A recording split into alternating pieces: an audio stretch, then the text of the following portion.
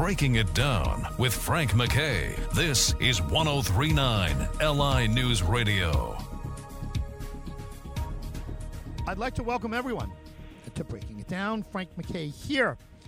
If you're not watching the Great Christmas Light Fight, you have an opportunity to catch the finales, and it's always exciting around this time of year to talk to Carter Osterhaus, co-host of the Great Christmas Light Fight, and so many other things. He's become part of Christmas for so many people, and his co-host, and the whole concept of the show, I think, has just become a part of pop culture.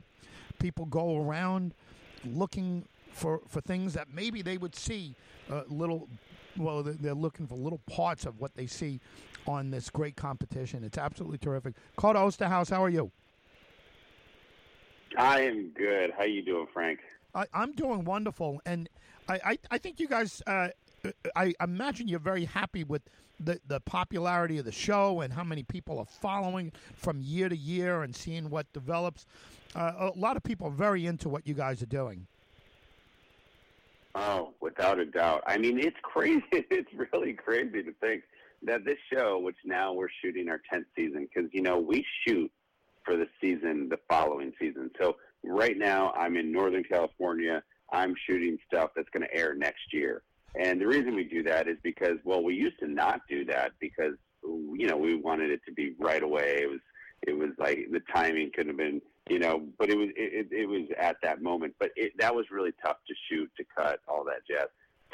So now we're shooting the year before. So the stuff we shot that's airing right now is the stuff we shot last year. But it's amazing. That doesn't take away from the show at all. Like, you would never know that if I didn't say anything. But it's amazing to think, like, every year that we get on the, right around the summertime, we start talking, say, okay, we're going to do the show again. And we kind of know, and I'm so fortunate, we kind of know, and all of the crew, that we're going to be on the road for about a month and some change, and we're going to be shooting the Great Christmas Light Fight, which it's really become a staple, especially in my family, because right. my daughter's like, Daddy, you going on the light fight? You going to go shoot the light fight? That's great.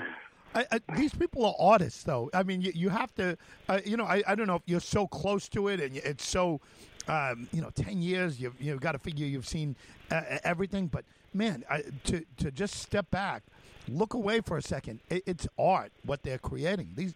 These people are passionate about it, and you constantly discover someone who's come up with something different, some different take on it. It's very impressive. Yeah, you're right. I think somebody asked me that earlier, which they said,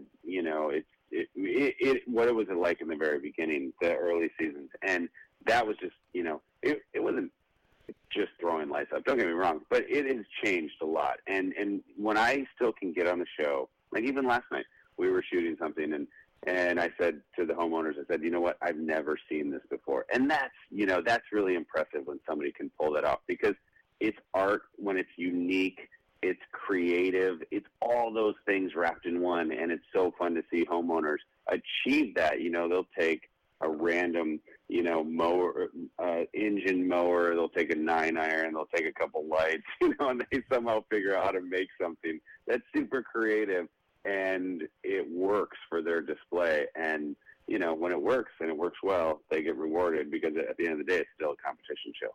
How about the fact that after 10 years of doing all of this, the show has influenced society, and in the sense where people go out, families go out. We've done it. My family have done. And if we hear about some place that has an unbelievable, usually people get together, a couple houses together, get together, and they do this.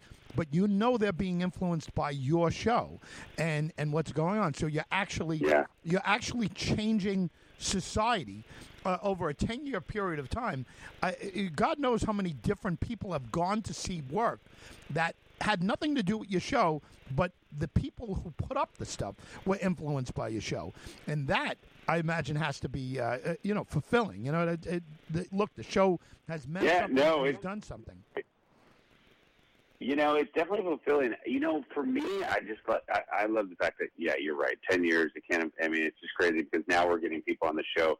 Lots of times it's generational. Like, people have been doing this because their parents did it, and then they started doing it. They've been doing it for, decades. And that's how we always used to see people getting on the show. Now we're seeing people who have been watching the show. They started watching the show 10 years ago, 8 years ago, and then they started putting up lights, and now they're competing on the show. And when you see that is really fun and a little bit trippy, too, because you think, wow, these people were just watching it, not even 5, 6, 7 years ago, and now they're already on the show because they've just ramped it up that fast. We had one of the episodes that aired last week, and there was a lot of chatter online about people, whether I picked the right winner or not. And you know what? At first, that used to always bug me a lot because I used to think, people didn't agree. Maybe I didn't pick her.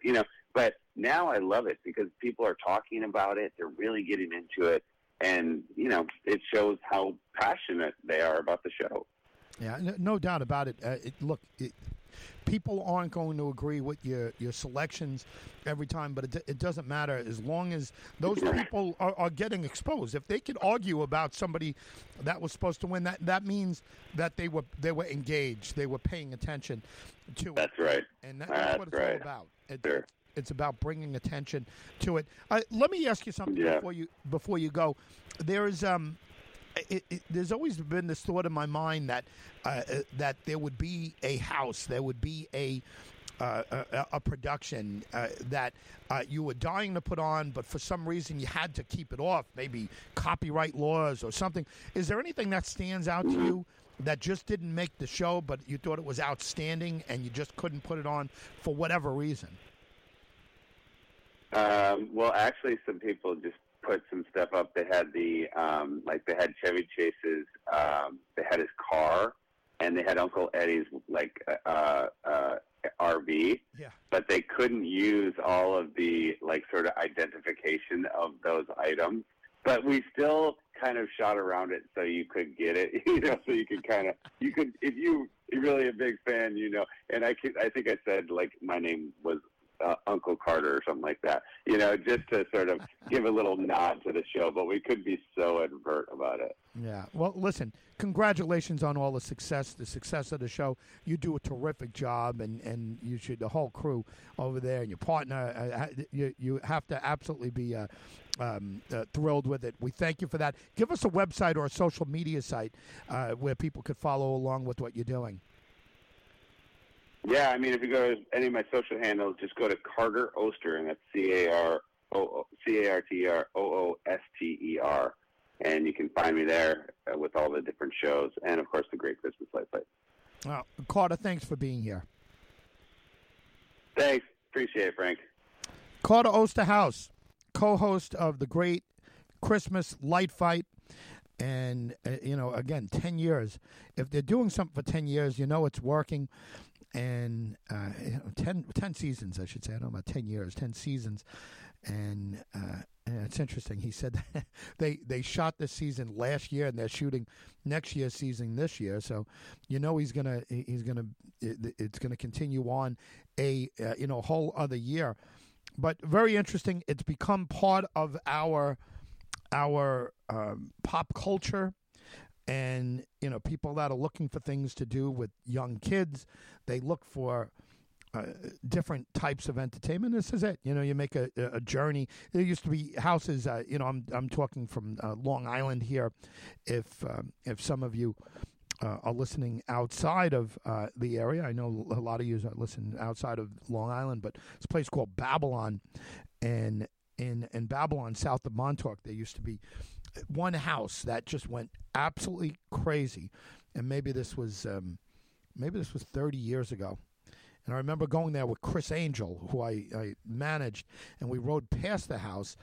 And this is way before he was famous, and we were just driving around, and he said, "Oh, this house," and I remember we went there.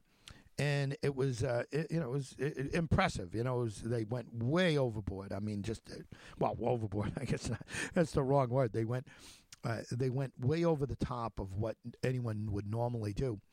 A couple years later, I went there with someone else, and there was a line around the block, and people were just set to do it. If anyone knows, they could email me or text me if anyone knows who owned that house. But I think they stopped doing it because at one point the whole block was, and this is way before Carter's show and the Great Christmas Light Fight and all of that, but it was like one in a town, maybe. One in 5 hamlets would have some kind of impressive showing of lights and everything else. But this was extraordinary. This was, like Macy's window on somebody's front lawn, and it was excellent. And a lot of the houses started doing it, and not copying it, but trying to accent what this place in Babylon was doing, and for whatever reason, they all stopped doing it. And I think maybe it was just the traffic.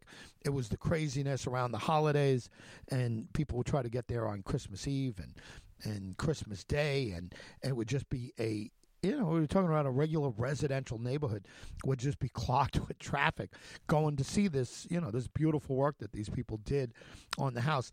Now you hear about a house like that, and everybody kind of runs and does it. By the way, Carter Osterhaus's co-host we've had several times, Tanya Nyack, and she co-hosts the show with him. And it's a big hit. And again, everyone check it out. The finale's upon us. Frank McKay signing off. We'll see you all next time on Breaking It Down.